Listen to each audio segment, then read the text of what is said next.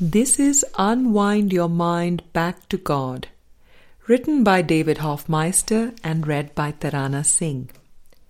In today's episode, we continue with Transfer of Training in Book 3. In Chapter 1, this is Section 5. What about marriage?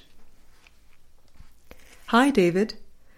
I was wondering about something I read in ACIM about special relationships and how the ego uses them as proof for guilt, separation, and the death of God. I am married. Is the Course basically saying no one should get married? Your insights would be greatly appreciated. I have more questions I would like to ask, but I almost feel like they are pointless.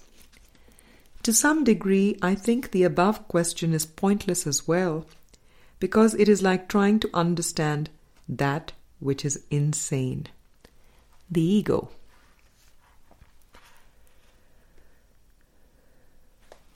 Beloved one, the ego is synonymous with special relationship and is a belief held in the mind. ACIM is about exposing the error of belief in the context of what seems to be interpersonal relationships. Even though the ego made the distorted world of separation, the Holy Spirit uses what the ego made and reinterprets it. Thus, forgiveness is a reinterpretation of error. The real meaning of marriage is union, and this union is the marriage in spirit. Creation in and of God. What seems to be marriage in the worldly sense between two people is actually a backdrop for healing the mind. Relationships mirror all that is unconscious, all that has been denied from awareness, so that the ego can be exposed and released. This release is the awareness that the ego is not real and the experience that there is only love. As you continue your inner healing work with ACIM, the distinction between form and content will become clearer and clearer. Love is content. It is not form of any kind.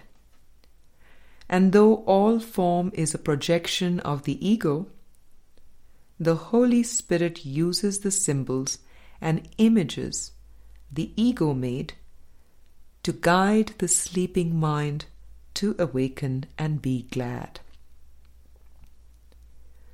The Holy Spirit uses time to teach that there is no time, and interpersonal relationships to lead to an experience of the only real relationship, Christ in God. Mystical experience transcends the personal, just as the whole transcends the sum of the parts. Hidden error is synonymous with unconscious belief. Healing does indeed dissolve the questions, and in divine silence is everything known. Yet until the experience of healing dawns, it is helpful to question the ego's belief system. Questioning error and exposing error brings it to light, thus dissolving it forever.